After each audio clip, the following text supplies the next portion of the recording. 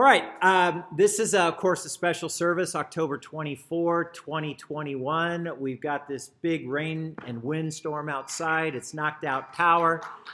But for the faithful remnant, and I was just reading in Isaiah 6 this morning about the faithful remnant, there will be a remnant who are still going to be in the land worshiping God. And I'm going to call this group the faithful remnant right here. So praise God for you guys. As you know, we're in a series called Servant King. I would love to show you a graphic, but I can't. But I just want you to picture the crown of thorns that Jesus wore. In fact, he didn't sort of wear it voluntarily. It was pressed down into his head by the Roman soldiers who were mocking him as if he were a fake, false imposter of a king, but actually Jesus was the King of Kings. And so in the shadow of that crown of thorns, there is a real shadow of a crown. Jesus is the King of Kings, but he didn't come to rule in the same way that most of the kings in the world came to rule. Jesus came to serve, not to be served, and to give his life as a ransom for many. And so Jesus laid aside his rights. He came to lead, he came to serve, and he gave a life of selfless service. And we're going to see him in action today doing that very thing. Jesus is going to show us what a true, what a good, what a noble king is like. Now, today I've got an opening question for you. And the question is this: do you have any memory of a time when someone trained you well? Do you have a time in your life when somebody trained you well? Let's say you were a kid trying to learn baseball and there was a coach, or maybe it was your dad or your mom or a relative or a big brother or sister, somebody who maybe taught you how to throw a ball or catch a ball. Let me tell you, in the beginning stages, being able to catch a ball is very important, because if you miss that ball with your glove, now I'm a lefty, so you see I'm holding up my right arm. If you miss that ball, and I did more than once in my life, the ball keeps going. Have you noticed that? That even if it misses your glove, the ball keeps going and it can do some damage on your face. So learning skills like that are important. How about how to kick a soccer ball? Kicking a ball low and hard. I remember training. I was a coach with our kids and with my nephew Josh. And I remember my nephew Josh, he was a great soccer player. He was fast as lightning, and he could kick the ball really hard. But Josh had one of those habits, which I know a lot of young soccer players do, and that is when they kick the ball hard toward the goal, what does the ball tend to do? Tends to fly up high, and it tends to go right up over the goal because they're getting their foot too far under the ball. Does anybody relate to this? Anybody play soccer ever in your life? Okay. So the real key in scoring a goal in soccer is kicking the ball hard, yes, but keeping the ball low. And so I used to tell our kids, and now I'm telling our grandkids, I say, keep it low, J-Lo. I tell them that to try to get them to focus down on the ball and keep hitting the ball low. Drive through with your leg low, not high, and you'll keep the ball low, and it will go in the goal more, and it won't fly over the top. Anybody ever taught you how to cook, how to bake? My granddaughter's learning how to bake with Mama Lisa right now. Anybody in English ever teach you how to write a proper sentence? You can thank God for your English teachers who taught you grammar. Back in the old days, we had to diagram sentences. We had to learn that what is an adverb and an adjective and a proverbial phrase and the predicate and all this stuff. And it makes sense, because in order to write well and to be able to read and understand what somebody's trying to convey in their thoughts, they have to be trained in how to put sentences together. How about math? How about the old solve for x? 2x plus 6 equals 12. And you go and solve for x, okay? And somebody who taught you how to do that. How about some more practical trainings, like how do you change a tire? How do you change the oil in your car? How do you find a flashlight in the dark? maybe some certain things that are going to be, that in a certain point in life, they're going to become really important. So for somebody who trains you well, they need to have two important qualities. The first thing they need to have, if they're going to train you well, is they need to know how to do whatever the skill is they need to know how to do that skill well. And then the second, that person needs to have the patience and the know-how to be able to teach you the skill, right? Have you ever been sometimes with a coach or a teacher or something and they just don't have any patience, and if you don't get it right the first time or the second time, they just like throw their hands up and, I can't work with you, kind of thing. So you need to have a trainer be patient with you. By the way, the word teach in Spanish, does anybody know that verb in Spanish, to teach? Anybody? Yeah, Luke. Enseñar. Excellent. Enseñar means to teach. Did you know that another way of translating that verb also means to show? So if you're going to teach somebody how to do it, sometimes you're showing them how to do it before you ask them to do what you just did. So we're going to see miracles today. We've been seeing miracles by Jesus for the last few weeks. You remember he calmed a storm. He healed a multiply demon-possessed man. He healed a woman with a 12-year blood disease. He raised a child from the dead. We've seen amazing miracles by Jesus. Today we're going to see miracles being done, but not by Jesus.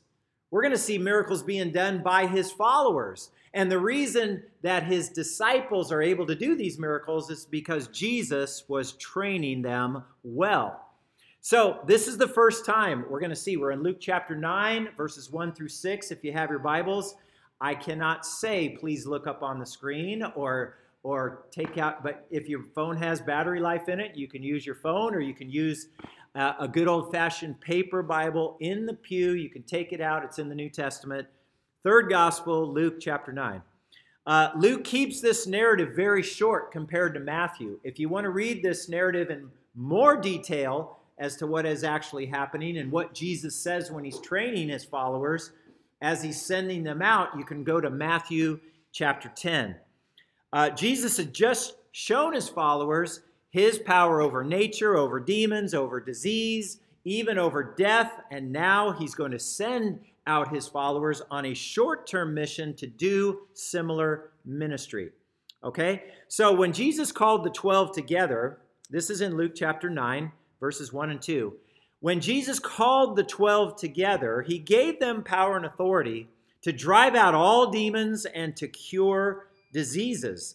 And he sent them out to proclaim the kingdom of God and to heal the sick.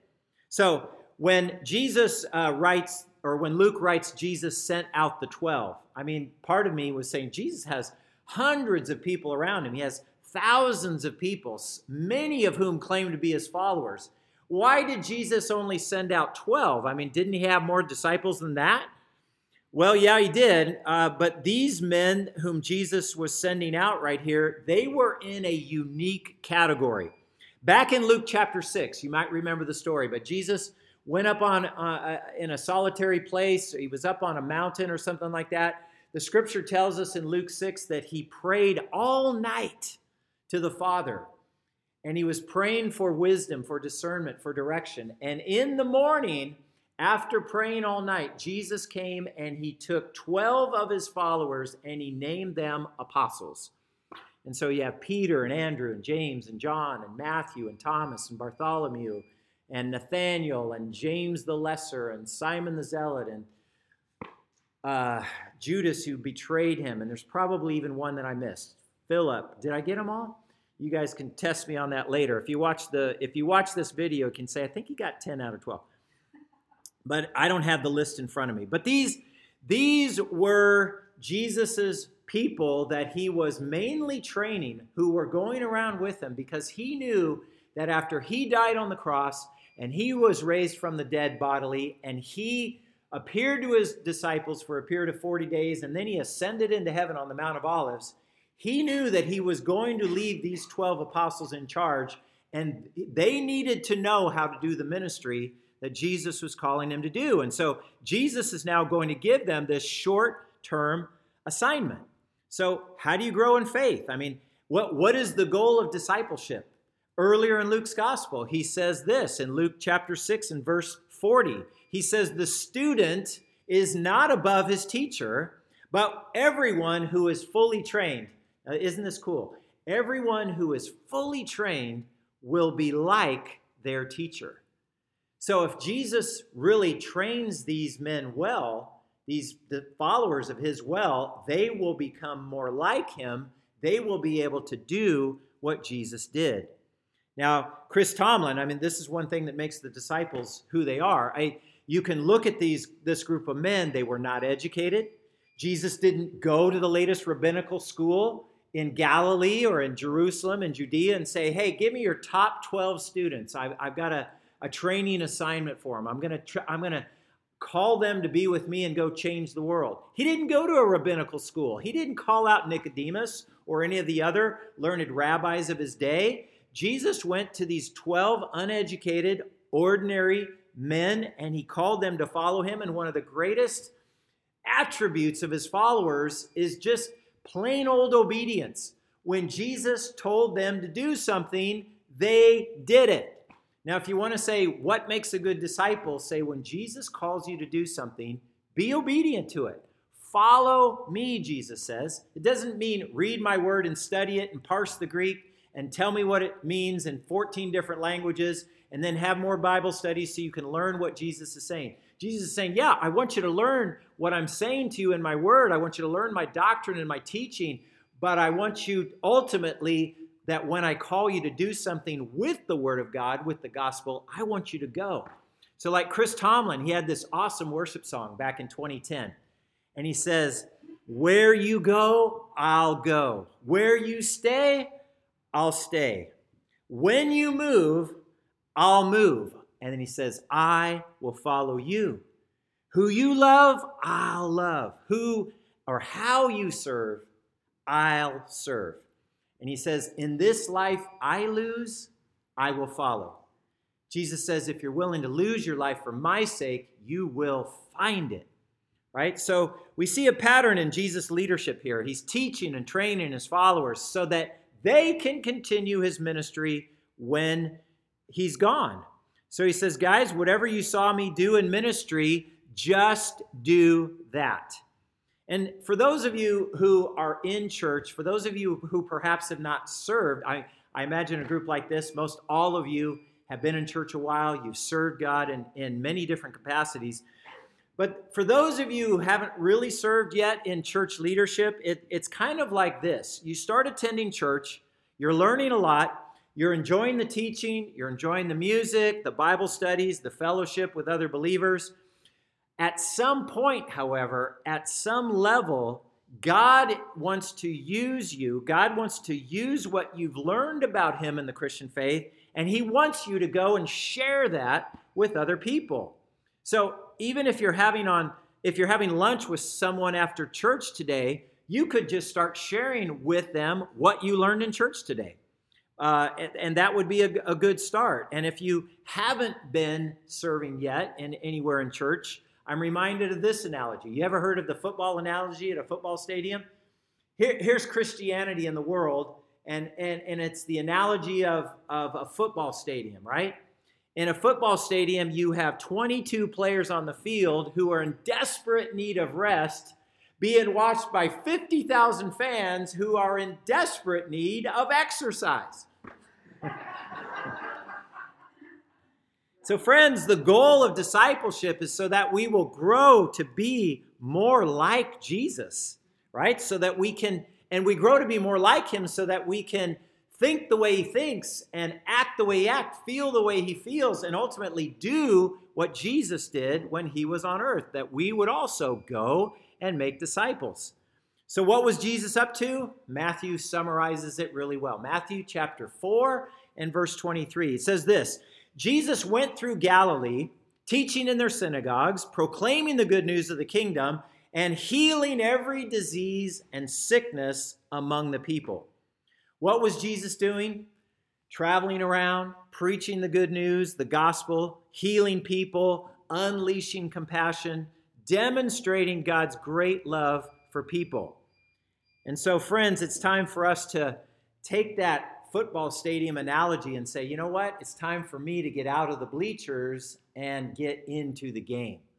It's time for me to join Jesus in his kingdom ministry work. So here's Jesus' instructions. He's sending them out. He's on a short-term mission trip, and Jesus says this. He told them, he says, take nothing for the journey. Take nothing for the journey. No staff, no bag, no bread, no money, no extra shirt. You know, this is exactly the opposite of what we did. I can remember many mission trips that I've gone out to in my life. A couple to Kenya, one to Indonesia, many to Chile and South America, a few to Mexico, one to Europe, twice to London on a mission trip. I've never actually done this word for word obedience. I can't imagine in our day and age somebody doing this. But Jesus says, take nothing for your journey. Don't take a staff. Don't take a traveling bag. Don't take any bread.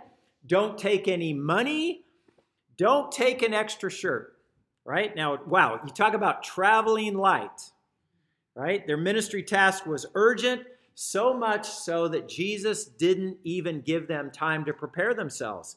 This was just going to be a shorter trip. They were going to learn a few things. They were going to come back and they were going to evaluate with their master, their leader, their coach, Jesus himself. They were to go out. And here's the key on this short-term mission trip. When you don't take anything with you and you go into a new town or a new city and you are completely dependent on God and you are also completely dependent on the hospitality of the people to whom you are going. They were to stay in the homes of people in that town who were sympathetic to their gospel message. Jesus, this is crazy, a crazy training exercise. He was stripping them down to no material possessions. And when you have nothing, you are completely dependent on God. They were just to trust in Jesus. Now, we know that Jesus didn't do this all the time. We know that Jesus didn't make this a lifelong pattern of how to go out and do gospel ministry. How do we know that? Because in Luke chapter 22 in the upper room, Jesus says, do you remember that time when I sent you out without money or bag? Did you lack anything? And you remember what their answer was? No, we didn't lack a thing. God provided everything we needed. They didn't lack anything. Jesus provided for their needs. And then he says, but now you're going to go out and you're going to take a bag and you're going to take provisions, et cetera, et cetera. The kind of ministry was changing later on, but right now, be completely on God. And then he says about hospitality, he says in verse 4, whatever house you enter, stay there, stay in that house, whatever house you enter, until you leave that town. Until you leave that town. In other words, don't be looking for a bigger, better place. Don't be staying in the Hampton Inn and the Embassy Suites open up and you go, woo, I'm changing the Embassy Suites. And then the Embassy Suites looks okay, but hey, the Ritz-Carlton's got an opening. I'm going to go there. No, he says, stay in the place where you begin to whoever welcomes you into that town. In Matthew's gospel, in Matthew 10, I think Jesus describes this person as a person of peace. Find a person of peace in that town. Find somebody who is friendly toward you and the good news message about Christ and stay with that person. He says, if people do not welcome you, leave their town and shake the dust off your feet as a testimony against them. So here's the apostles. They go out to preach the kingdom of God, to heal the sick, to unleash God's compassion. They were to accept whatever home showed them hospitality until they left the town. You know, if you don't have bread or money of your own, the apostles were going to have to depend on God. They were going to have to rely on the hospitality of their town hosts. They were not to leave their guests home to another bigger, more prominent place. It was just going to be a short temporary stay. It was designed for this, so that the citizens of the community, the citizens of that town, and by the way, there were a lot of people in Galilee. Josephus, he's a Jewish historian, and he is very prone to exaggerate. Josephus said that in Galilee in the first century, there were 3 million people in Galilee. Okay, that's very unlikely there were that many people, but there very easily could have been 500,000 people in that province of Galilee. It was a fertile area. It was a breadbasket of that part of the world. And so there were a lot of towns, over 200 towns and villages in that province of Galilee. So Jesus was sending them out. They had a lot of towns to cover. Accept the hospitality of the first person who offers it for you, and don't complain about the lodgings being too humble. Now, Why would Jesus say that? So that the message could go out, so that the person wasn't being accused of something or bilking the people for money or something, or staying at the richest person in town's house because that's the only one they'd be willing to stay in. They didn't want anything to be a stumbling block for the message of the gospel. Now, Paul gives two commands to Titus about certain ways to do church, certain ways to act in church in Paul's letter to Titus. And Paul says this, he says, I'm giving you this command and something good is going to result. And then he says in Titus 2:5, he says, so that no one will malign the word of God.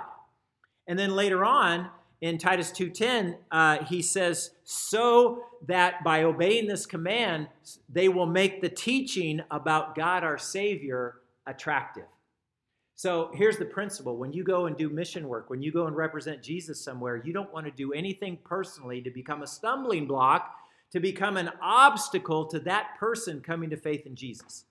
Like that, the person that says they're listening to you and your walk doesn't exactly match your talk. And so the person says, what you are doing is shouting so loudly that I can no longer hear what you're saying. Now, that's a convicting kind of a statement. What you're doing with your life shouts so loudly that I can't hear what you're saying. It's called hypocrisy.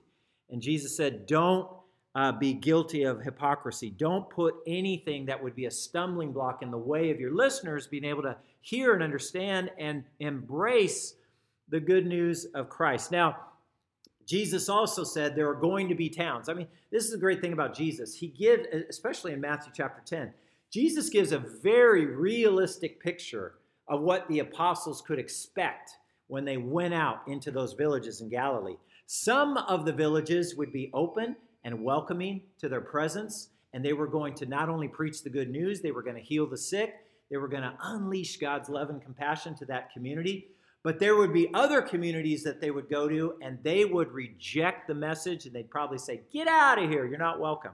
I don't know if you saw that Chosen series, but do you remember that occasion when James and John and Jesus were at this crossroads somewhere near Samaria, and the Samaritans passed by, and they gave this vulgar greeting to each other, and the Samaritan says, we got a greeting for you Jews, and they took rocks and threw them at them. And that's when James and John got so mad and so angry, this supposed righteous anger at being rejected, as saying, how dare you reject Jesus the Messiah? And he says, Lord, should we call down fire from heaven on these people? And Jesus is looking at him like, do you know what kind of spirit you have right now? You do not have a godly spirit. But there would be people who would reject the message. And to that phrase, Jesus says, if they don't welcome you, he says, shake the dust off your feet. Now, that was a common practice back in the first century. That's what pious Jews would do after they had walked through Gentile territory. They would take their sandals off. They would probably clack their sandals together. They would wipe the dust off the Gentile territory because they didn't want to be, quote, unclean from being around those dirty Gentile people. The Jews would highlight their separated lives. We live a life separated under God. We are not mixing with anything that would be unclean. And so Jesus is telling his followers, look, if that town rejects you two apostles, because you remember Jesus sent them out 2 by 2 as a team, so there wouldn't be the discouragement of seeing them alone. You ever read that and you say, Jesus sent them out 2 by 2, and I said, wow. So 2 by 2, they go to 6 villages instead of 12. You ever, you're doing the math in your head and say, wouldn't it be more efficient if he sent them out 1 by 1? And then they could go to 12 villages, and then 24 villages, and then 36 villages instead of 6, and then 12, and then 18. But what's the principle of sending them out 2 by 2? Well, if you have to ask that question and don't know the answer, you probably have not been in Christian ministry very long. Because I can tell you that when you are out by yourself, when you are isolated, and when you are alone, it is so much easier to get discouraged and to lose heart and to lose your zeal when you feel like you're alone in God's work. It is so much better to be part of a team and to work together. And it says, like it says in Ecclesiastes, that's not just a verse in Ecclesiastes 4 for married couples on their wedding day. It says, if two walk together, or two are better than one, right? Two are better than one. They have a good return for their work. If one of them falls down, what does the other one do? Lift them back up. Doesn't kick them while they're down. Now that's a bad marriage. One of them falls down, the other one kicks them while they're down. That's not the kind of marriage anybody wants. When you have a partnership with somebody, if you fall down, you're hoping that they're still got a positive spirit and they're still able to lift you back up. And when they fall down, then you carry one another's burdens and you thus fulfill the law of Christ. And then again, I'm just stream of consciousness here. There's another reason why we gather together live for church, because if one falls down, there's somebody else around them. If you fall down by yourself, who will help you get up? If you go to sleep cold, who will keep you warm? I mean, that's the analogy. So sending them out as a team is totally what Jesus was trying to do for their greater success. Now, what about these villages that rejected the message of the gospel? What did Jesus say about them? Well, in Matthew's gospel, chapter 10 and verse 15, Jesus says, "Truly, I tell you, it'll be more bearable for Sodom and Gomorrah on the day of judgment than for that town." You know, these are harsh words by Jesus. You know, you ever picture Jesus and you say, okay, Jesus, you know, he walked around. If he sort of looked like he was walking, but he was really sort of floating 2 inches above the surface of the earth, you know. And he was always, you know, he just had this kind of automatic thing going like this, you know, all the time. And he was there to bless, and he was there to offer gracious words, and he was there to comfort. The Lord is my shepherd, I shall not be in want, and all this stuff. And then you come across a verse like this, and you say, wow, Jesus, I guess you're feeling a little judgy today, aren't you? Right? You're feeling like, but what's the point? Who has the right to judge? Who is the ultimate standard of good and evil? And who is the ultimate one who has the absolute right and authority to say, if you're going to reject the only means that God has provided to bring you into a right relationship with God, then you are going to be under God's judgment. There's no other place for you to go. So Jesus said it would be more bearable for Sodom and Gomorrah on Judgment Day than for that town who rejects those two apostles who are coming as official messengers bringing the good news of Jesus to that town. That's a scary thought. You remember Sodom and Gomorrah. Genesis 19, if you want to review it for yourself, you'll see the destruction. The Lord was punishing. The Lord was bringing judgment. And I want to just remind you, God's judgment is merely his holy righteousness applied. God was bringing judgment against a wicked cities of Sodom and Gomorrah. He was punishing them for their disobedience. And it says in Genesis 19, 24 and 25, the Lord rained down burning sulfur on Sodom and Gomorrah from the Lord out of the heavens. Then he overthrew those cities and their entire plain, destroying all those living in the cities and also the vegetation of the land. Now, here's my point. If Jesus is saying that Sodom and Gomorrah would have it better in God's judgment than the towns that rejected Jesus' apostles, then wow, how important did Jesus consider his good news message to be about the kingdom of God? How urgent was it that everyone hear and understand and embrace that saving good news message? So now it's time for ministry. The apostles have gotten their instructions. What did they do? Verse 6, they set out. This is what makes the apostles good apostles. Jesus says, go and do this. And they said, yes, sir. And they went and did what Jesus is asking them to do. They set out and went from village to village, proclaiming the good news and healing people everywhere.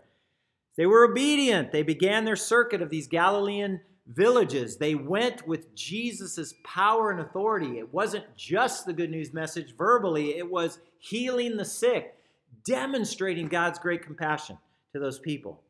So here's my point. If if you want to be trained by Jesus, if you want to say, I want to be your follower, Lord, I want to be more like you, then he's going to give you his revelation. He's going to give you his teaching. You're going to learn more about him. You're going to learn more about what Jesus did in certain circumstances, what he said, what he taught, how he reacted in certain situations. You're going to learn all that, and then ultimately Jesus is going to tell you to do something, and you're at a crossroads. You're at a testing ground. You know, the idea when the Lord gives you a test is he wants you to pass the test. But it's no guarantee, because you still have your free will. You still have this idea of, will I obey the Lord, or will I just say, well, not today? So you want to be like Jesus. Here's the point. You want to be like Jesus. That means that you value what Jesus values. Where you go, I'll go. Where you stay, I'll stay. When you move, I'll move. I will follow. You want to be more like Jesus? That means that you get involved with what Jesus was involved with. He said the Son of Man came to seek and to save what was lost. You want to be like Jesus? That means that you will do what Jesus did, and you also will become a proclaimer of the good news of the kingdom of God. Now, how do we know if the disciples obeyed? How do we know if these apostles went out and did what Jesus said they did? Well, Luke tells us. Go down to verse 10 in Luke 9. When the apostles returned, they reported to Jesus what they had done. You notice there's a lot of parables in the New Testament. There are a lot of parables about this idea that certain people are giving certain gifts and talents, right? Some are giving 10, some are giving 5 talents, some are giving 2, or some are giving 5 and 2 and 1. Not everybody got the same amount of talents or gifts, but they were all told to go and do business with this talent until the master returned. And when the master returned, here's the point, there will be an accounting with Jesus for how they did what they did. So the beauty of it was, if I was being trained for this and I went out and I had certain success in certain things and other things I fell on my face, I would want to go back to my master coach, the Lord Jesus, and I would say, Jesus, this is what I did. This is what I said. What could I have done differently? How other should I have handled that? You know, this is what went right. This is what went wrong. Lord, I couldn't believe how open and receptive that people were in that village to our message. Or, Lord, this other village, they were tough. I can't believe how closed off they were and how unwilling to even listen for a few moments what we had to share with them. How could we have approached them better? Maybe we said something like right out the gate that offended them, or like that got off on the wrong foot. Lord, help us to do it better the next time. So it says Jesus began to train his followers. They were with him. Mark's gospel said when he appointed the 12, he said so that they might be with him and that he might send them out to preach. So 2 things about following Jesus. You got to be with Jesus. It was in our word for you today devotional this morning. It's like you got to spend time with God, and then he's going to send you out and do gospel ministry for him on his behalf. But the point of the devotional this morning was you're not going to have much empowering gospel success if you're not willing to spend time with Jesus. You can't share what you don't have. You're trying to talk to people about having a relationship with Jesus. Do you have an ongoing relationship with Jesus? So let me just sum it up, how Jesus trained his followers. Number 1, he empowered them for leadership. He empowered them for leadership. He says he gave them power and authority to go out, to drive out demons, to cure diseases, to proclaim the good news. He empowered them. Right? So number 2, Jesus gave them specific instructions. Here's what to take, here's what not to take. Here's what to say, here's what not to say. Right? Whatever house you enter, stay in that house until you leave that town. Take nothing extra for your journey. I want you completely depending on God, and I want you to depend on the hospitality of that town, because as they extend hospitality to you, they will be drawn to you and to your ministry. Number 3, Jesus told them to deal with tough times, expect tough times and opposition. He warned them. He said, I'm sending you out as sheep among wolves. So be shrewd as snakes, be harmless as doves. Boy, that's a great quality to have. As wise as a serpent and as harmless as a dove. I don't know too many people that are like that. If people do not welcome you, he said, leave their town, shake the dust off your feet as a testimony against them. So he gives them instructions. He tells them, and you're going to get opposition in certain places. And then lastly, Jesus is holding them accountable for their work. When the apostles returned, they reported to Jesus what they had done. You know, one thing I know for sure in whatever experience I have in Christian ministry and watching other people, certainly watching myself, you know, you ever evaluate yourself? Sometimes you're your own worst critic. Sometimes you need to encourage yourself as well. But here's something I've noticed in Christian ministry. Nobody does gospel ministry perfectly. Friends, we all make mistakes. We all fall short. We all have foot and mouth disease. You know, I was reading Tony Evans. He's so great. We're our men's Bible study on Tuesday nights. We're reading through this book called No More Excuses by Tony Evans. And he talks about Peter. And he says, Peter, man, that guy should have been wearing peppermint socks because he was always sticking his foot in his mouth. You know? I love that. A guy from Dallas bringing it. So nobody does gospel ministry perfect. We all make mistakes. We all fall short from Jesus' example. Learning how to do ministry better, learning to improve, it takes a while. It takes something to get the hang of it. It takes experience some time to learn how to be wise as a snake and to be harmless as a dove. I believe the best teachers in Christian ministry, I believe they are good coaches. They are good trainers. Right? So Ben Franklin said this, just talking about learning and what the difference is, somebody just telling you something and somebody training you, somebody showing you how to do a skill. Ben Franklin said, tell me and I forget. Teach me or show me and I may remember. Involve me and I will learn. Chinese proverb says, what I hear I forget. What I see I remember. But what I do I understand. What I do, I understand. So Jesus is putting us on a training regimen. And the point is, you know, he's basically what he did with the disciples. You notice Jesus' pattern. He says, look, here's the pattern of training. Jesus says, I do and you watch me. Right? I do and you watch me for a while. And then we're going to do it together. I'm going to do ministry and you're going to do ministry with me. And we're going to do it side by side. And then as you grow in your skills, Jesus says, you're going to do, like right here in this short-term training mission that he sent him out. He says, you're going to do, and I'm going to watch. And then you're going to come back and we're going to evaluate. And then finally, every disciple that is fully trained will be like his teacher, right? Remember that? He says, finally, Jesus says, you do. You're qualified to do the ministry. Jesus thought it was extremely important to get his good news message out to all these towns in Galilee. Faith comes by hearing, and hearing by the word of Christ. And Jesus wanted everybody to hear that message. He wanted everybody to acknowledge him. And Jesus was serious about acknowledging him. In Matthew's training, part of the chapter 10 of this, where he expands this short version in Luke, Jesus says at the end, he says, look, this is serious. People are going to either hear you, and in that moment, they're either going to accept your message or they're going to reject it. And Jesus says this is very important. He says, whoever acknowledges me before men, I will acknowledge before my Father in heaven. In other words, if you're willing to go public and say, I am a follower of Jesus, I love him. I believe that Jesus is the Savior of the world. I believe he's the Son of God. I believe that Jesus has all the answers to life's questions. I believe that Jesus is the best way to live, and he's the only way to die.